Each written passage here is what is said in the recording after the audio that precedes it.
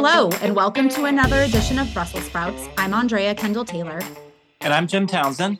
And we're so glad you can join us. Over the past several months, there has been a great deal of focus on Ukraine's counteroffensive. Many of Ukraine's supporters have had high hopes for this operation, with the United States and its European allies having provided unprecedented levels of military aid to Kyiv in preparation. Yet, as the summer comes to a close without evidence of decisive territorial gains by Ukraine, perspectives on the trajectory of the conflict are becoming more pessimistic. Earlier this month, for instance, the U.S. intelligence community assessed that Ukraine would fail to achieve its goal of reaching the strategic city of Melitopol, and media reporting has increasingly focused on the shortcomings of Ukraine's military forces. Nonetheless, many observers have pushed back on this narrative, noting Ukraine's steady progress in adapting its tactics in the face of formidable challenges. In this context of conflicting perspectives on the current state of the war, we're very pleased to have two of the leading experts in the field with us today on the podcast, Mike Kofman and Mark Hertling. Welcome to you both. Great to be with you, Andrea. Brief bios. Mike is Senior Fellow in the Russia and Eurasia Program at the Carnegie Endowment for International Peace, where he focuses on the Russian military and Eurasian security issues. And Lieutenant General Mark Hertling is a former United States Army officer who previously served as commander of U.S. Army Europe from 2011 to 2012. All right, Mike, you just put out a great overview, a compilation of the first several weeks, months of this offensive. So 3 months in, where are we? How have Ukraine's tactics, how have they changed over this offensive? Just kind of set the table for us. Where are we? Okay, so I think the short story here is that the offensive had proceeded fitfully, and it had a prolonged attritional phase with Ukrainian forces then trying to switch to limited attempts to break through Russian lines. In the last couple of weeks, we've seen a somewhat changed dynamic where Ukrainian forces have sufficiently degraded the Russian defense and started making better progress, particularly through the first Russian defensive line, which the Russian military largely chose to make the main defensive line, right? There are other entrenchments, and we can discuss them, but a lot of the Russian forces concentrated on that forward defense. So getting through that first line is pretty significant.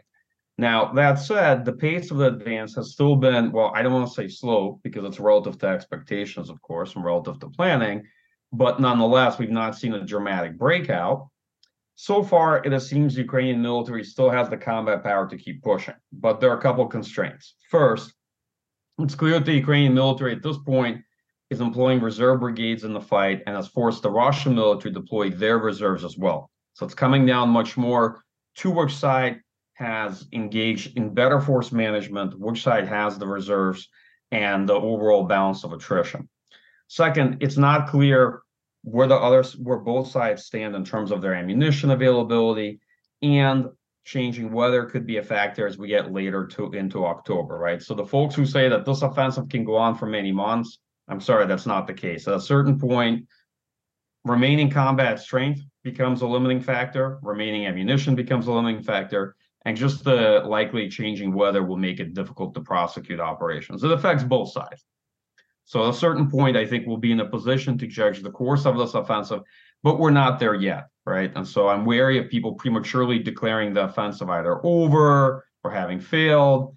I think where we are right now is in a fairly decisive period in terms of this offensive, and the next couple of weeks will be very telling. Mark, anything you want to add, feel free to jump in, but just kind of break down and explain, like, what is this disconnect between the gloomy kind of proclamations about the lack of success that Ukraine is having and what you think you're actually seeing on the battlefield? Kind of why has the mood turned in the media's portrayal and the U.S. government, some of these quote unquote leaked kind of assessments of where the counteroffensive is, and talk to us about how that stacks up to what you're seeing playing out on the battlefield. Yeah, Andrea, it's a great question, and there's a couple of factors that I'll throw in. First of all, I want to comment on Mike's and Rob Lee's article yesterday, because it was phenomenal in terms of its detail, and it really took I think it took a military eye to understand some of the nuances of the things that they had seen on the battlefield, which were fascinating. But to get to your question, a couple of things. First of all, the American people are very short-sighted. I think many people, when they saw the initial capability of the Ukrainian force to stop this major Russian invasion, they had a feeling where they shifted perspective from, hey, we once believed the Russians were 10 feet tall. Now we're realizing they're not so good. And there seemed to be an evolution toward, hey, the Ukrainians are now 10 feet tall and they can do anything we give them. And that's not quite true either. The second thing, I think there was an expectation by many people, to include Ukraine, that when they received Western-style weapons, that there would suddenly be a Desert Storm-like offensive that would be over very quickly, not understanding the capability of even a dysfunctional Russian force of establishing defensive positions over a long period of time. And it's much easier to fight a defense than it is an offense. The third thing is that, you know, there is the feeling that, hey, we've given them all these new weapons from both the US and NATO. How come they're not using them the way we use them and rolling right over the Russians because we designed those weapons to kill Russian forces and destroy the Russian capability?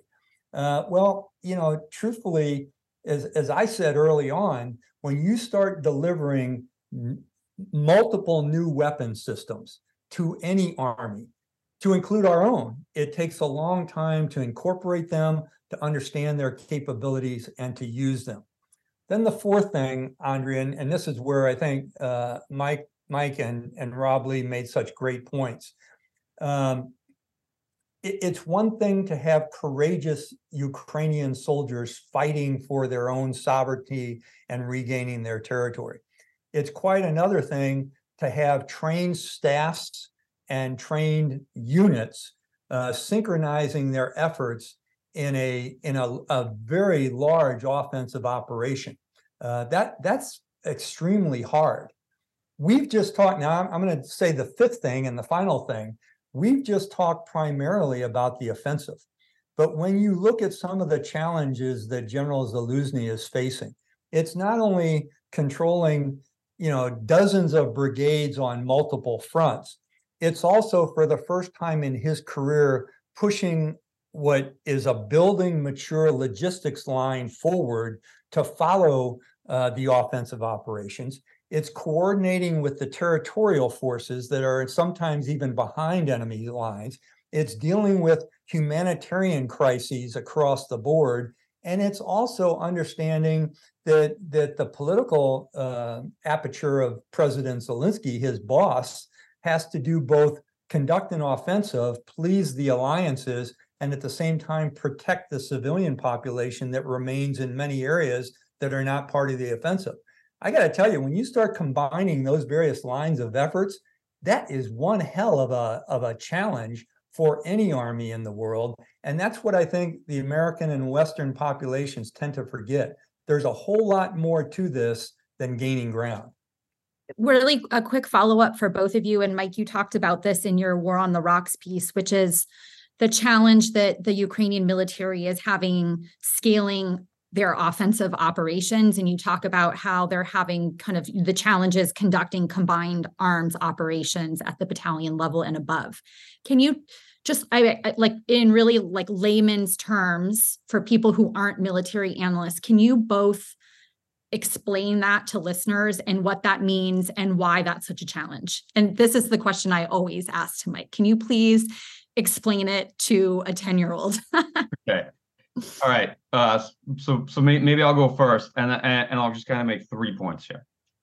All right. The first one is that while the Ukrainian forces are organized as brigades, let's say a unit that has 4,000 to 5,000 men, okay, in practice, that brigade, when it goes on the offensive, that entire brigade staff, if you look at all the force staff, they have a lot of equipment, they have a lot of people.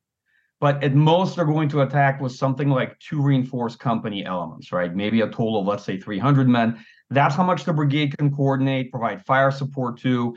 And those are also the units of action. That is the troops that have been trained to conduct an assault in the brigade as well, that are able to do it. Okay. This means that at any given time, the brigade can only employ a fairly small amount of its forces. And if those forces are lost in a decisive action, it takes a while for the brigade to recover as well. Yes, they still have thousands of men on paper. They still have a lot of Bradleys or a lot of Stryker vehicles. And people think that the next day they're going to be back at it. But the truth is that's a lot harder. The formation has to recover. And there's all sorts of issues that come, from this kind of action as well. These are people at the end of the day. The command staff has to rethink things. Morale will drop. If you've lost a battalion in action, the next day another battalion isn't going to go. Especially, a lot of these people are mobilized from civilian life. They are not experienced soldiers. For many of them, this is their first combat action, right?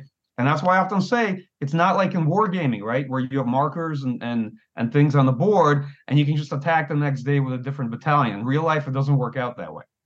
The second part is coordination. So the Ukrainian military tends to sequence things. Let's say do an artillery barrage, then put units into offensive action, rather than coordinate as well between infantry, armor, and artillery. And there are reasons for that. The Ukrainian military is a very good defensive military. It's good at positional defense. It's good at mobile defense. And it is also culturally a fires-driven military because it's a successor to the Soviet military. It has a lot of artillery. Part of the challenge we have in the United States is we haven't shown up to a country, let's say like Afghanistan or Iraq or whatnot. We've shown up to a place that has an institutionalized military with its own way of doing business, its own force structure, its own tendencies or preferences towards force employment. And yeah, they're going to do things a certain way, and it's completely unrealistic that in 3 or 4 months, you're going to somehow train them to not only do things differently, but do things necessarily, let's say, the way that you tend to do them. Realizing that it took us a long way to establish our militaries and establish the way we use forces, and lots goes into that, right? So combined arms is coordination of sort of infantry, armor, artillery together in a synchronized manner. One thing I want to deal with, and I've heard this before in the last month or two, is folks said, well, Ukraine can't do this without air power.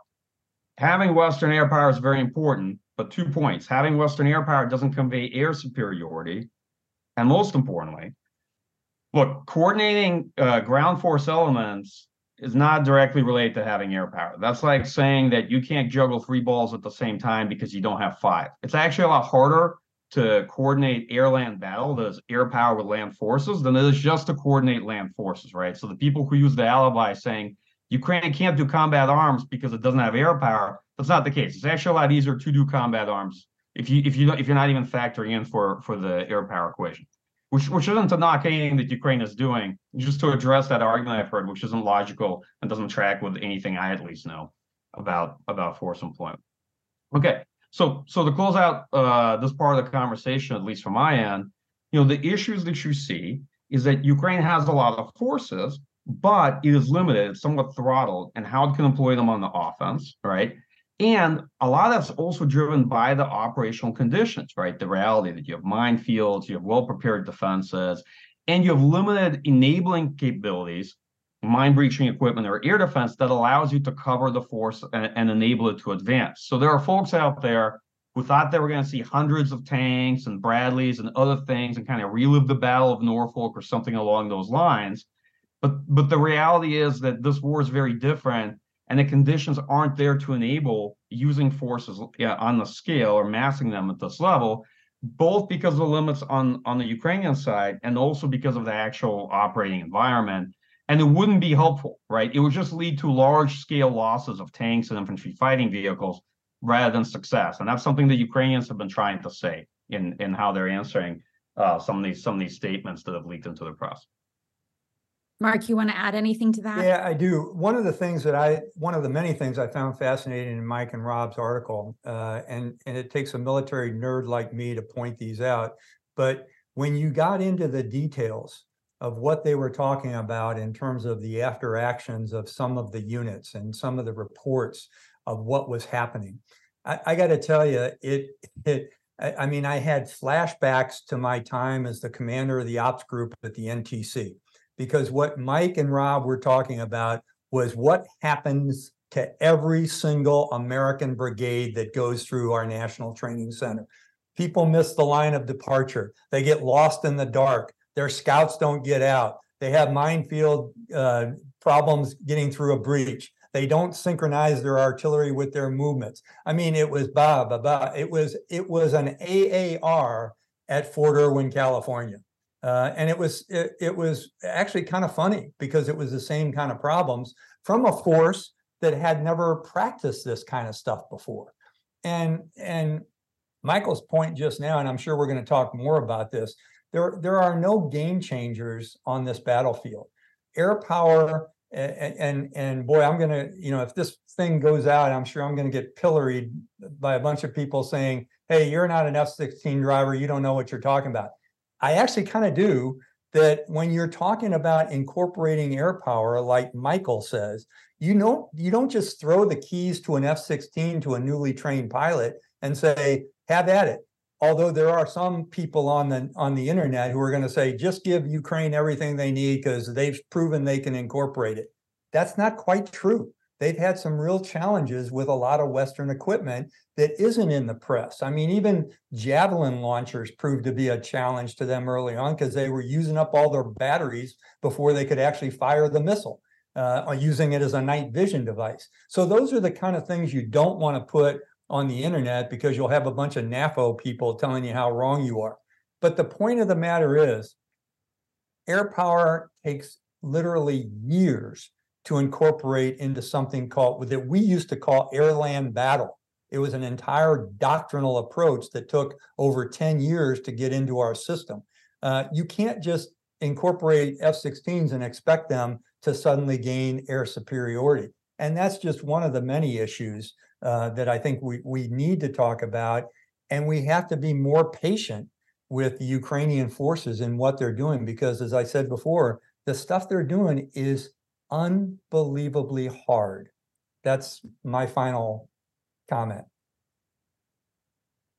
Well, thanks so much for that, Mark and Mike. This has been, the past few minutes have been excellent. And I hope this podcast is widely heard, because I think there's a lot of people out there who this is all new to them, and they need to hear this kind of these words to better understand the nuances of what they're reporting on or what they're seeing and what their expectations are. So thank you.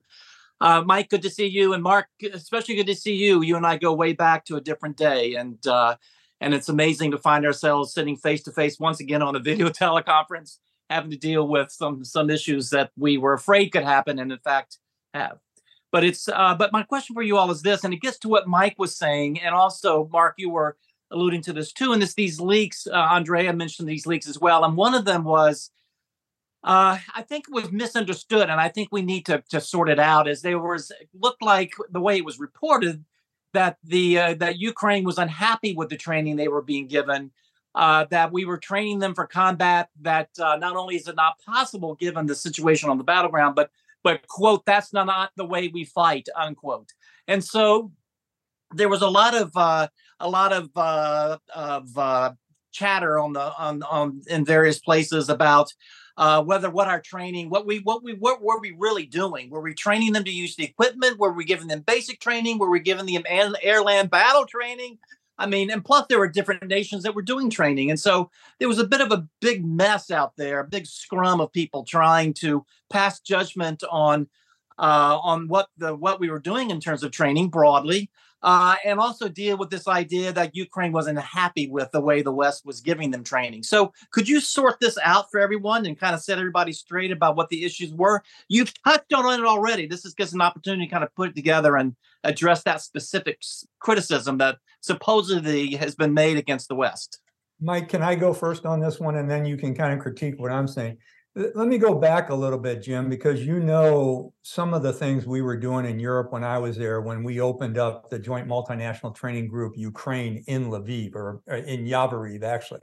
Right. And it was built primarily to prepare Ukrainian forces and others for actions in Afghanistan as part of the ISAF force. Now, what was fascinating about that was we were able to conduct NCO training, small unit officer training at Grafenwehr, but we never got above, in terms of training, above the battalion level. Right. And that was pretty much ad hoc as well. That was done both at Grafenwehr in Germany and at Yavoriv in Ukraine. But I tell you, it was more geared toward battalion level operations, company level operations, squad level operations in Afghanistan in a counterinsurgency environment. That's what Ukraine had learned from a bunch of NATO instructors and California National Guardsmen. Okay, when you transition to the 2014 invasion, then there was, as Michael said, that defensive requirement in the Donbass. Now you're talking about conducting what is the equivalent of a World War II offensive operation on multiple fronts that require the kind of staff training at the colonel and the general officer level. And the interesting piece of this is when Ukraine started the war, they had the seeds of the cultural dynamics of Western military. But just like Russia has been somewhat dysfunctional and has lost a lot of their forces and replaced a lot of their generals and senior leaders, so has Ukraine. And because they haven't had some of the trainers in Ukraine, they haven't been able to process a new mobilized unit of senior leaders. And again, those senior leaders take decades to grow, not 6 months, not 6 weeks. So they have reverted back, and I think Michael will comment on this, reverted back to the old Soviet model of using artillery and massing and small unit attacks and reconnaissance in force and those kind of things. That is not the Western way of war. And everyone will say, hey, we should be training them. Your point is exactly right, that because there has been the mobilization of the population, the shoe salesmen, the restaurateurs, you need a combination of basic training, small unit level leadership training, platoon and company training, and brigade and battalion staff training. And that's not even touching the general officer corps. When you're talking about operational maneuver and sustainment, that takes some really smart generals. I never got that right as a general, okay? And I kept learning how to do it better.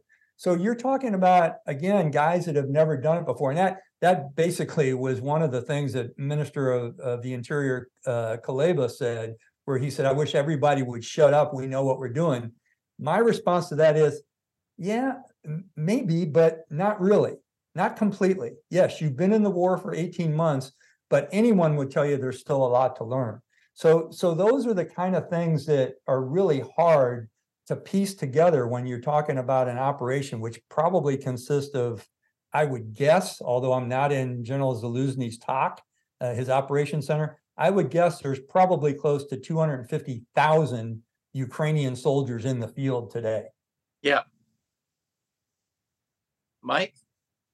Sure. So let me think where I can add to Mark's great comments. I think, first regarding training, it's just the real challenge you see Ukrainians have is when it comes to unit cohesion, because they had so little time to develop unit cohesion at platoon, company, battalion level. And one thing I've commented is that folks were overly optimistic looking at how fast Ukrainians could learn to operate Western equipment that they have had before in their force structure, artillery, armor, IFVs, what have you, and then assume that you can dramatically shorten the time required to build a company or a battalion and make that work. And the answer is not really. It's actually very hard. Well, if you do, as Mark suggested, you're going to see a lot of the errors you will see folks in the United States make at about 3-4 months into their training. But you're going to see them in initial assault breaching operation, right? The second issue comes with brigade staff training as well. The brigade staff has to learn how to use different parts of the brigade, plan, coordinate action. And Ukrainian brigade staffs tend to be pretty small in terms of that as a part of the overall staff in that unit. The next part goes into doctrine and culture, right? And so we know culture tends to eat doctrine for breakfast. This is still a military that tends to use fires decisively and maneuvers to move up fires, much more so than the way in the United States we might use fires to enable combined arms maneuver, right? And that's why it has so much fires in its force structure as well. And it's going to revert to relying on that whenever the conditions for successful maneuver operations aren't there, right? If the breach doesn't go well, the Ukrainian military fell back on what their advantages were. Small unit tactics, which they're very good at, their force quality is better than the Russian force quality consistently. They're much better at infantry assault, and they're quite effective at seizing the advantage in artillery fire and in counter battery fire. And this is the first time in the war that we were able to provide them a relative advantage in tube fires. Not a decisive advantage, I would say, but it's a big deal to provide a relative advantage in fires over the Russian military, which is principally an artillery army, right? It's not easy. And they've used that effectively. So this is an important point, is that when it comes to tactics, I think Ukrainian forces fairly correctly reverted to what they know works for them, what they can make work, and they were pretty successful doing that while trying to minimize their casualties over the last 3 months. Now, is that enough to achieve a breakthrough or get to their objectives? I don't know, but that's an important point. The last part I would add, Jim, to what you were saying, is that, when it comes to employing force at scale, I'm very happy that Mark made this point online fairly recently. Ukrainian military has a lot of experience, in this war, and has tremendous tactical experience, right? But employing force at scale is a work in progress for them, and this is something the United States knows how to do, and it knows how to fight as brigade combat teams. The Ukrainian military did not have a divisional or a corps force structure. It has corps that is using, in its offensive for the first time, a corps level structure above the brigade, but just for organizational logistics, not as a decision-making command, right? Above that sits an operational command that Tarnovsky's in charge of, Group Tavria. Point being is that there's plenty of things the United States can learn from Ukrainian forces and from their experience, but there's still a number of things that they can learn from us and from Western countries. And I don't like the one-sided conversation of, oh, we have nothing left to teach the Ukrainian military. No, there's quite a bit we can teach about organization of logistics, about employing force at scale, about employing higher sort of units of action beyond the platoon and the company, how you coordinate all this, how you do planning and what have you, particularly on the offense, right? And so I think it's fair to say both of those things are true. And here's the reality. If you look at Ukrainian military requests, it is for more training, battalion, brigade staff, for a lot of this. They want it. We're, if anything, late to need. So it's not like the demand signal for them is for somehow for less training or to not gain or benefit from our experience.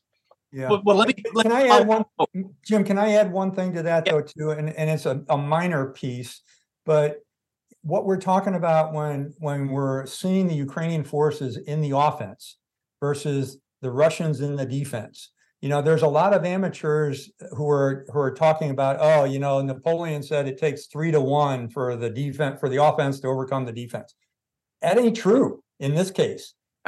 When you put Russians in the field for 9 months, improving their defensive positions, and as Michael pointed out in his article, using mines at a much greater rate.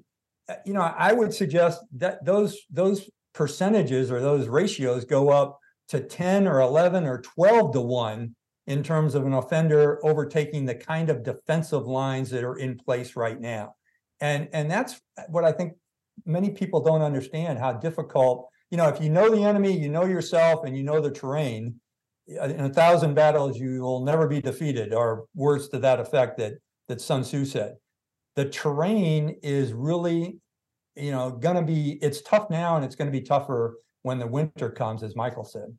So is that why it's such a problem that they can't scale up operations? I mean, as Mike, you pointed out, they're fighting in smaller units. And so would you say that's one of the key shortcomings when going up against such a well-entrenched defensive line, that if you're fighting in these smaller units and you're not able to scale up operations, that it's just going to be that much harder to break through a defensive position? Is there any benefit in fighting in smaller units, or they're just reverting to that because it's as you said, that's what they know?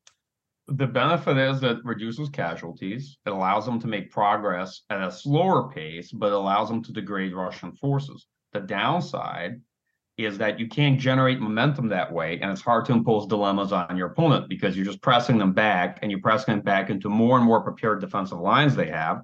It's very difficult to then outflank them, to create real challenges for them in terms of rotation or deployment of reserves. You see Ukrainians being able to do some of that, but that's the downside. And everything's a trade-off. I often try to explain to folks that there isn't like a risk-free or cost-free option that you can just have in war, but there's no trade-off to anything. There are often trade-offs.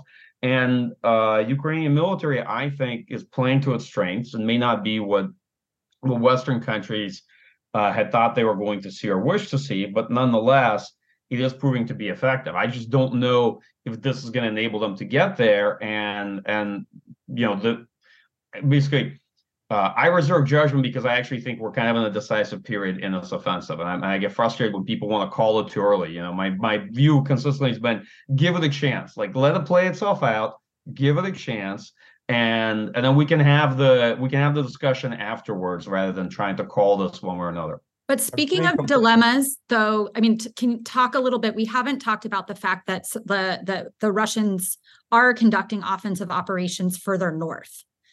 And so is there a dilemma for both sides in terms of the Russians? Are they wanting to dedicate more forces to the offensive operations, but finding that they have to be careful about not leaving themselves vulnerable in the south, and then vice versa for the Ukrainians wanting to mass more force in the south? Does that leave them more in a more difficult position for defending against the north? I mean, so let's broaden it up a little bit and talk about what's happening in the north and whether or not there truly is a dilemma for both sides. So I think the Russian military has been trying to pressure Ukraine along the Kharkiv front and along the Svatova Crimea line. It created a bit of a problem, but the Ukrainian military was able to stabilize that situation, I think, pretty well. In general, though, both sides face force management issues, right? So Ukraine has forces deployed in a supporting offensive around Bakhmut. Some of its better and most experienced units are fighting there. It has another supporting axis of advance down south from Velika Novosilka. It has to defend against Russian attempts to advance near Kupiansk. And the Russian military is creating that pressure to try to draw Ukrainian forces from Bakhmut, right? So it's a fairly dynamic battlefield in that sense, and the Ukrainian military is also applying pressure in order to stretch the Russian reserves available, right? And that's why I said that part of this really comes down to who better manages their reserves and their forces and their posture looking over the next 2 months, right? Do I think that the Russian military is anywhere near breaking through up north? I don't. I'm actually very skeptical of Russian offensive potential, but it creates pressure on Ukrainian units there, all right? And some of the critique that's been going around, those people refer to as a sort of armchair generalship, has been more on a higher level military strategy of how Ukraine has chose to spread its forces between the different axes of advance, the supporting offensives. And, from my end, and to be frank, Rob's end, the criticism wasn't that. Just our own, if there was a view, and it's not a critical view, it's just an observation that Ukraine's better and most experienced units happen to be fighting around Bakhmut. And a lot of the newer units were given the task of breaching in the main effort down south. And just as an analyst, that raises natural questions. I don't know if Mark had the same questions looking at that, but it just makes you wonder about that choice. Other than that, I don't have anything to add to it. Yeah, Mike's exactly right. The choice, I think, was good. It was, again, when you're a commander and you look at your forces, you can say that unit's better than that unit, so I'm going to put them in my main assault. And you put maybe the weaker ones holding the supporting positions. But the other thing I'd add to what Michael said, it's been fascinating to me, again, going back to logistics determines the art of the possible. You're talking about a 400 to 600 kilometer front, and I don't know, exactly what the exact places are and how much fighting is going on along that entire frontage. If I'm wrong in that, Michael, let me know. But the point is that I learned something as a sophomore at West Point about interior and exterior lines, and we don't talk about that much. And I think Ukraine has really put Russia in the horns of a dilemma that they may want to move some of their reserves, but the advantages that they've received from HIMARS and other precision weapons and the strikes that they've conducted in their shaping operations has prevented Russia from moving the reserves as freely as they once did. And even when they were free to move them at the early phases of the war, they couldn't because it's such a long distance. And Ukraine is in interior lines. They can reinforce different positions better than the Russians can. And I think that's instrumental in terms of what will happen. But I'll say one last point. I agree completely with Michael that we got to give this a chance. I mean, anybody that's making predictions right now are going to be way off in whatever happened. The only person that really knows what's going on, notwithstanding Rob and Mike's article, is Zaluzny and his subordinate commanders, because they're inside the talks. They know where the weak points are. They know where they want to go next. And again, I agree with Mike that we've got to potentially train them better at the higher level staffs. And that's going to be very difficult to do unless we start putting forces in the, trainers, retired guys, and I'll volunteer, by the way, to go into Ukraine and help their units out. In fact, I think Jack Watling and the guys at RUSI put out something, I think this morning, that was talking about train the trainer kind of thing, retired Western military folks going to Ukraine, being hired on by the Ukrainians to do some training and that type of thing. So that might, that reminded me of the 1990s when we did that. If you remember when we had a lot of retired U.S. officers going into Central Europe and doing training in those days. But let me go back to something that you said, Mark, and also Mike, you alluded to this too. And again, it's these leaks, Andrea talked about that, and these came out of the New York Times, these leaks that we just talked about in terms of training. But there was this thing that was, Milley was fingered as being a source, and other people saying that Ukraine has just put their troops in the wrong areas. They've got a mass in one area, they're spreading them out. You've touched on that just a couple of minutes ago. But I just don't understand these things. Kind of all of a sudden you wake up in the morning and like mushrooms after a rainstorm, they just sprouted up these rumors coming out of intel sources or the Pentagon, the Joint Staff. It's just crazy. So if you could, I thought that this criticism, this idea that that Ukraine had totally screwed it up. They put their forces in the wrong areas. You've alluded to that, but I think this is an opportunity for us to put a spike through it. What did you think of that criticism coming out of Washington somewhere? What did you think about that criticism, and why do you think it was coming out? Who was, what's the thought behind saying that kind of thing? So, Mark, I'm going to start on this one, Mike, because I've got some real scar tissue on these. As a commander in the field in combat, there are always people taking pot shots at you. And, if you take the time to try and explain things in a relatively calm manner, there's a reason I've got a couple baseball bats and baseballs behind me, is because combat is a lot like baseball. If you're hitting 300, you're going to be in the World Series, or you're going to be in the Hall of Fame, rather.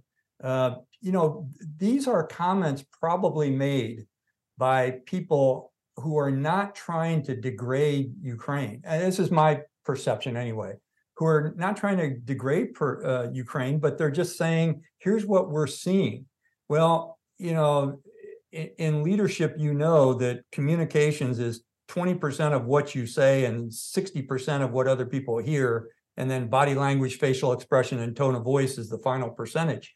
So you may be saying something to an audience that doesn't have the capability to analyze or interpret because they don't have the combat experience. And that's not, I'm not being pejorative. I'm just saying they don't have it, where it's suddenly taken a life of its own in the newspaper, and then the newspaper like the Times or the Washington Post are thrown into the cable network channels, and people start focusing on that. The point is, none of it's helpful. And people that are saying these kind of things may be just leaking information, or they may just be talking about what they're seeing and it's spun a different way. I don't know, but it's better if you're working in that 5-sided building to just, kind of keep classified information classified. That's why we have things like the Chatham House rules. Yeah. You can weigh in too, but I'm going to just throw other questions into the mix. I was also surprised to see the announcement on Sunday that Zelensky is replacing the Minister of Defense Reznikov with Rustem Umerov, who's also, I thought, interestingly, a Crimean Tatar. What did you make of that announcement? And does it say anything about Ukraine's objectives in this war, meaning with Crimea? Obviously, Crimea is part of Ukraine, but does the replacement of the Minister of Defense of someone who comes from Crimea signify anything to you about war aims at all? No, I'll make a comment on it. I don't know if I'm right or not, but I think a couple of things. Reznikov has been a very good defense minister, but like a lot of institutions inside of Ukraine, and both of you know this, both you and Jim know this, there is still some corruption in the country. And he was unfortunately dealing with some of it in the Ministry of Defense. So a combination of making a point by President Zelensky that I'm going to continue to fight corruption, even though there's a war going on, is an important one. Truthfully, I think Reznikov is probably pretty tired. He's had a tough 18 months. And thirdly, there is a signal with Umerov going in as the Minister of Defense. He's not only a Crimean Tatar, he's also a Muslim. And he's also kind of worked some of the deals with Saudi Arabia that was the lead-in to the peace process. So it's a combination of that individual having a better feel for the people of Crimea, and as well as his family being placed in Uzbekistan, where he was born, because of Stalin. I mean, he was originally a Crimean. So all of those things play a role, I think, in public policy as well as defense policy. But I'd also say he's going to have a pretty steep learning curve to get on board with the NATO ministers as well as Secretary Austin, because in my view, the Ramstein conferences have been a stroke of brilliance in terms of getting Ukraine supplied with Western weapons. Mike, you can comment too, but Mark, really quickly, how common is it to replace a Minister of Defense in the middle of a major war? Well, we might want to ask Secretary Wolfowitz. I'm sorry, Secretary Rumsfeld. Yeah. Because he was. Yeah. And should have been probably earlier. Yeah. But that's a whole nother story. I won't go there. Yeah, I think, Andrea, the short answer is depends on the Secretary of Defense. And I won't add much more to what Mark said about Reznikov's replacement, except that he nearly got replaced in the winter in January. And for a bit there, he appeared to be a dead man walking. It was quite close. And I think part of the issue definitely has been that, yes, Ukraine is still dealing with corruption, and there are a host of corruption issues that cropped up in procurement and other aspects of sort of the MOD's work. And that's not a knock on Reznikov. He took over a ministry. He had to work through the toughest period in Ukraine's history for over 500 days as a Minister of Defense, right? And he was not also able to fix all the corruption issues in Ukraine and in Ukraine's defense sector at the same time, right? So I think that's a fair counter to the reality. But I think the president also had to look at the net situation. And part of the story was Reznikov himself supposedly was looking to step down. I mean, these people have been working under immense intensity and exhaustion for such a long time. Obviously, the president can't step down. The heads of other people can't step down, but the Minister of Defense has the option of stepping down and turning it over to somebody who has more energy. They're not the commander in chief. I mean, Reznikov's background is as a lawyer. It's not as a defense specialist, just to be clear, too. That's helpful. Okay. I know I don't know if you want to wait. Yeah, go ahead if you wanted to weigh in on something previous. The only thing I would say about the leaks, and I don't know much about it, but I will say that I think the press sometimes garbles the criticism and what is being said, and it's a broken telephone. And I will add, and this is just to be clear, not at all a knock to Mark, but retired generals trying to answer active generals or whoever it is working anonymously behind these leaks is also not helpful, because what I'm really reading, and have been for the last month and a half, is a lot of people talking past each other in terms of their points, and the press garbling a lot of what's being said and why it's being said. And so much of the conversation has taken place in a low information environment, and it hasn't been super helpful either to us or to the Ukrainians. Okay, that's just my own view, right? And I agree, and I'm really glad you put it that way. That's exactly what I've been seeing as well, and this just gives us an opportunity to get that notice out there to people, is they've got to listen critically and not just take for granted what might be reported in the New York Times as being what the view is in the Pentagon. It's just that's Right. not necessarily so. So Sure, and to be frank, and some of our retired generals need to learn to hold fire. Not everything's a call for their commentary if they don't know why that's criticism's happening or what's going on too. And I see a lot of that back and forth, and you notice a lot of, like, as an analyst, a lot of us just sort of stand back and try not to comment as much on it. Like I said, Mark, that's not a comment to you, but it's a comment to some of the other, like Jack Keane, I agree. others had chosen to write these entire treatises, and why? I don't understand. I don't understand what they're really trying to accomplish. The attempt, and I hope I've been halfway successful, is trying to explain what is happening and maybe make some predictions versus telling the government what to do next, because, you know, that's just ridiculous. There are so many things that play on the plate of the decision makers that you can't do those kind of things. There was a piece, you know, I probably shouldn't say the newspaper, but it was yesterday, where there was an op-ed written by a guy who was quoting a one-star special operations, special forces guy who I'd never heard of. And, you know, and it was like, Biden's all screwed up, the administration's slow to, you know, and it's like, okay, let's continue to bash. But in my view, it's been a tough row the last couple of months. And for the most part, with some exceptions, I think that the combined ministries of NATO, to include the United States, have really worked some miracles, given that, you know, we don't have a Kmart full of used military vehicles to give away or ammunition. And we're learning the big strategic lessons from that too, in terms of our industrial base, which was, over the last 10 years, the reason why Secretary Gates told NATO to start paying more for their equipment and for their arms. So, I mean, we're seeing some things come to roost here. Yeah.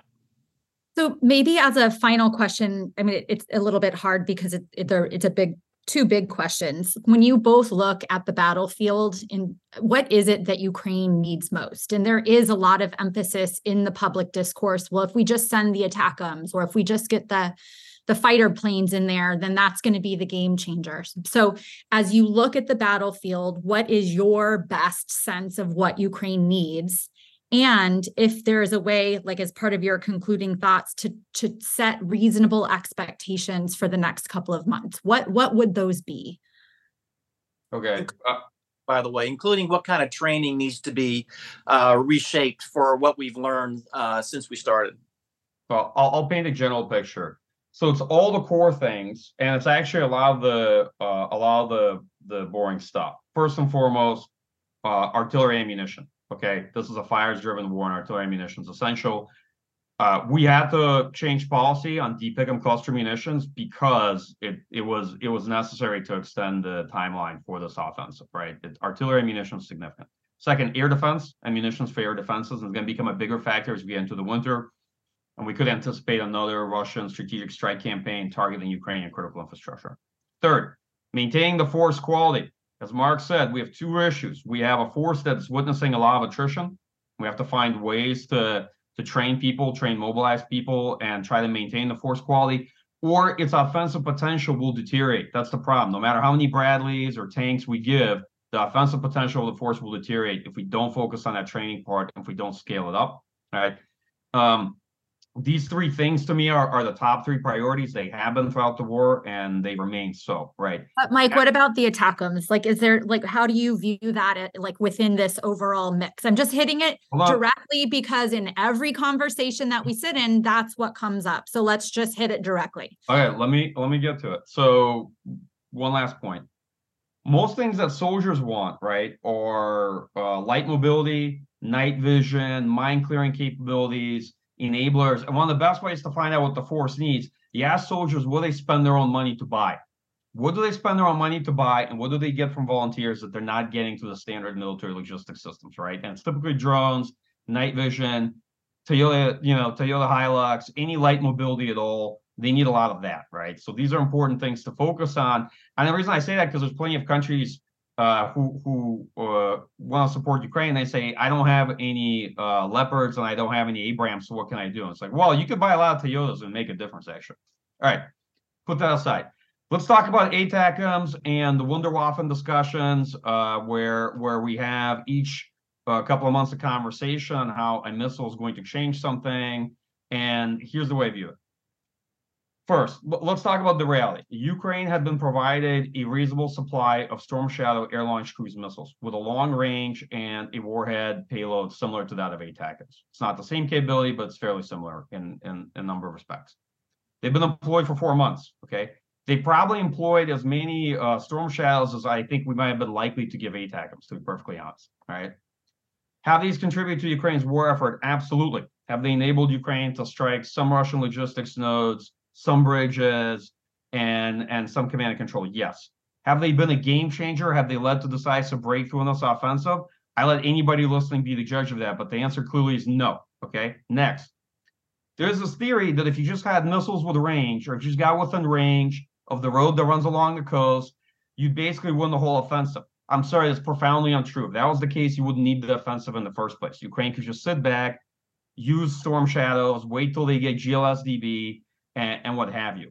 That's just not how things work. Even actually, when you're within what looks like fire control of tube artillery, and you're just 20 kilometers or so from behind the line, it doesn't establish nearly as much as you think it does. And I'm speaking from personal experience as somebody who's been to Bakhmut, which was under Russian fire control, the main supply routes, the entire time of that battle. And someone who's been down south in the Rikhiv, and the Rikhiv and Robotyne, which were held by Russian forces, were only apart by about 6 miles. Okay, just to be clear. In fact, much of the front line has only been apart by a couple of kilometers as this offensive was played out, and well within tube artillery range of both sides. So if you think that fire control just eliminates the other side's ability to resist, even with artillery alone, it doesn't. And you need to be clear-eyed and open about it that the offensive is not, how do I put it, you can't just move forward by another 5-10 kilometers and say, okay, now the Russian coast is within range of HIMARS, so this, we can call this a victory.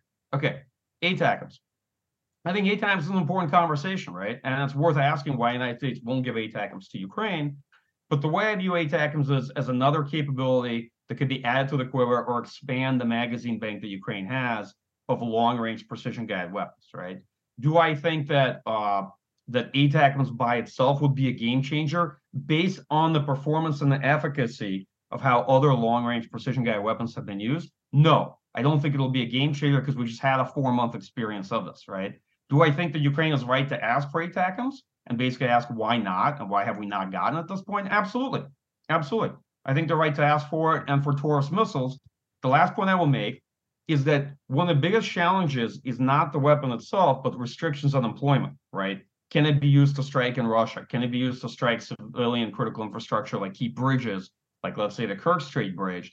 And that's the real problem to interrogate, right? Because if the weapon is provided, but it's provided with these restrictions, they will not be able to achieve what people think it will achieve. And that's a policy question. That is not a technical limitation on the weapon, right? Right. You can get a Taurus missile from Germany with a longer range, but if the Germans say you can't use it to hit the Kerch Strait Bridge, that is that. That's just the point I want to make. That's a real policy debate rather than a missile debate.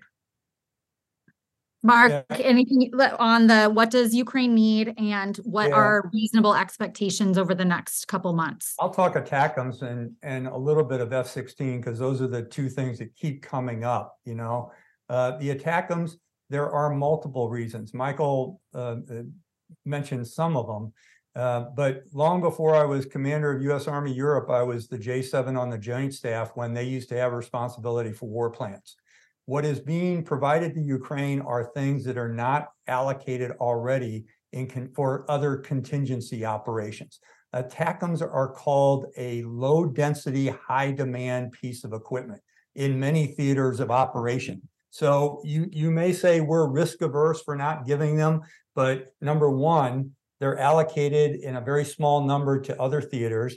Number two, in my view, they don't have the capability. Even though they've become the mantra of everyone, they don't have the capability that Ukraine needs because they are a higher yield, longer range weapon system, but they're also subject to air defense and electronic warfare.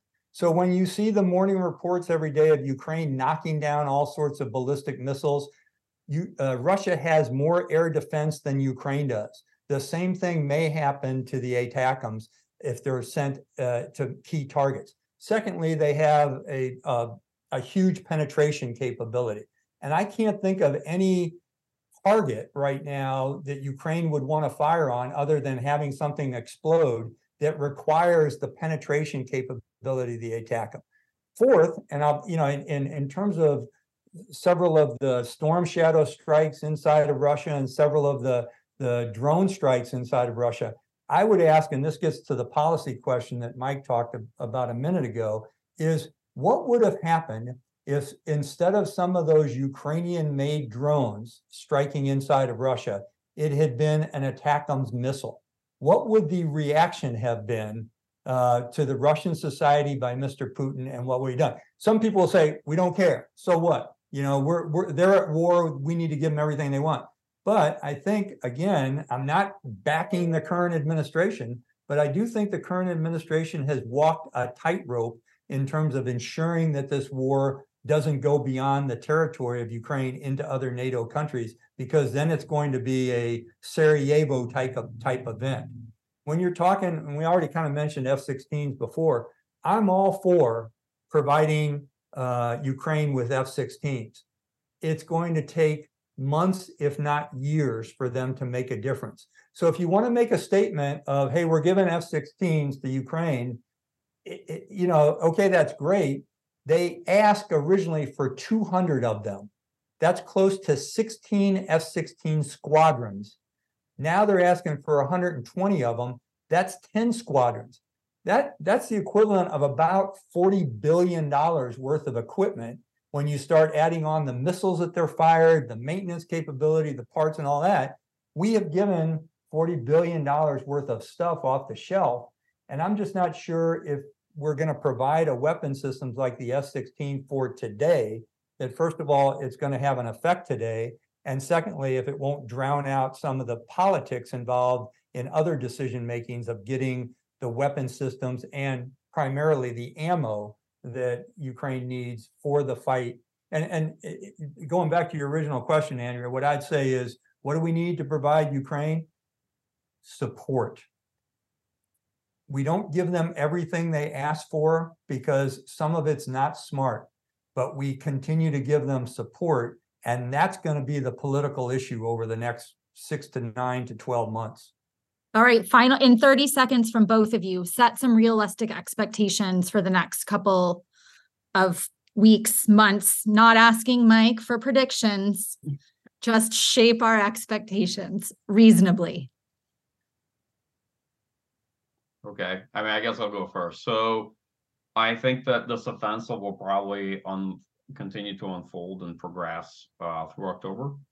After that, I think there'll be an assessment period of where things are. It's likely that the intensity of fighting on the battlefield may begin to slow down at that point, depending on what's actually happening with the combat strength of forces available, and as the weather becomes much more unseasonable. Okay, I think that unfortunately, depending on how the offensive closes out, we're going to see a period of prolonged attritional fighting heading into the winter like we did last year. Part of the reason for that, because as I wrote with Rob back in May in a foreign affairs piece, is the wait-and-see approach regarding the offensive and the issue of decision points and the lead times for certain decisions to have effect. So if we've not made significant commitments in terms of equipment or training for Ukrainian forces before the offensive, right, back in May, then just judging by how this offensive was prepared for, you can assume they'll take quite a few months to put another package together, right? So in a sense, the choices that have been made or not made over the course of the summer have already sort of established a path dependency in the course of this conflict.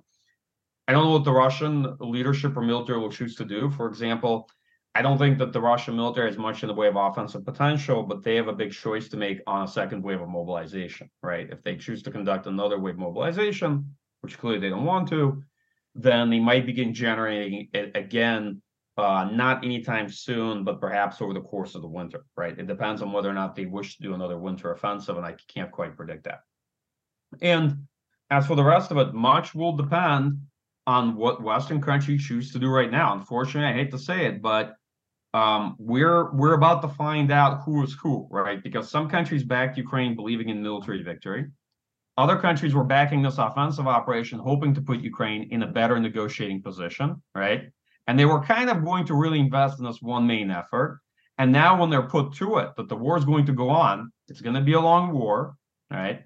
It wasn't going to be resolved by this offensive anyway. I'd written long before. This offensive by itself was not going to end the war, even if it was as successful or even if it reached all of its maximalist aims. That's just the reality, right? So they will now be really put to the test as to what it is they're willing to invest and whether or not they have the political will to continue supporting Ukraine in a meaningful way. And of course, I don't have the answer to that. In fact, if anybody, you and Jim might have better answers than that. You focus on the transatlantic community and you spend a lot more time there. I'm more of a knuckle-dragging military analyst. Mark, what do you want to add? I will add what I believe is going to happen is over the next several weeks and months, Ukraine's forces will continue to regain territory. I don't know if it's going to be in large swaths or small swaths, but the fact is, I believe they have generated and are continuing to generate a momentum. Now, this is just a gut feel on my part, reading the tea leaves. Russian forces will continue to be strained. They will have continued dysfunction in some areas, but they have become a learning organization, and they are doing better than they have been before. So, I don't know, by the start of the winter, the only wild card in there is if that Ukrainian force generation suddenly has an inflection point where they break through somewhere, that could be a game changer. I hope that is what's going to happen, but hope isn't a method. I believe that is what's going to happen, and I don't know why I believe that. But I think probably, and I'm going to go really out on a limb on this one, I think before the end of October, we will see the potential for the generation of a momentum by the Ukrainian forces where they're regaining territory. But I will add to what you just said, Michael, and that is, even if Ukraine is wildly successful and regains all of their territory to include Crimea and the 10 points of Zelensky's peace plan are met, you are still going to have a belligerent Russia on their border. And it's going to be a lot like Israel to a degree, where even if the war ends, the war is not going to end, because that's how Russia sees the world. And Michael can talk more about that. But that's what I'm very much concerned about, is what happens if Ukraine is wildly successful. What do we do next, other than admitting them to NATO very quickly, which has some issues all into itself. Yeah. Well, I mean, you almost ended on the optimistic note that I like to end on, but it was close enough. But you did.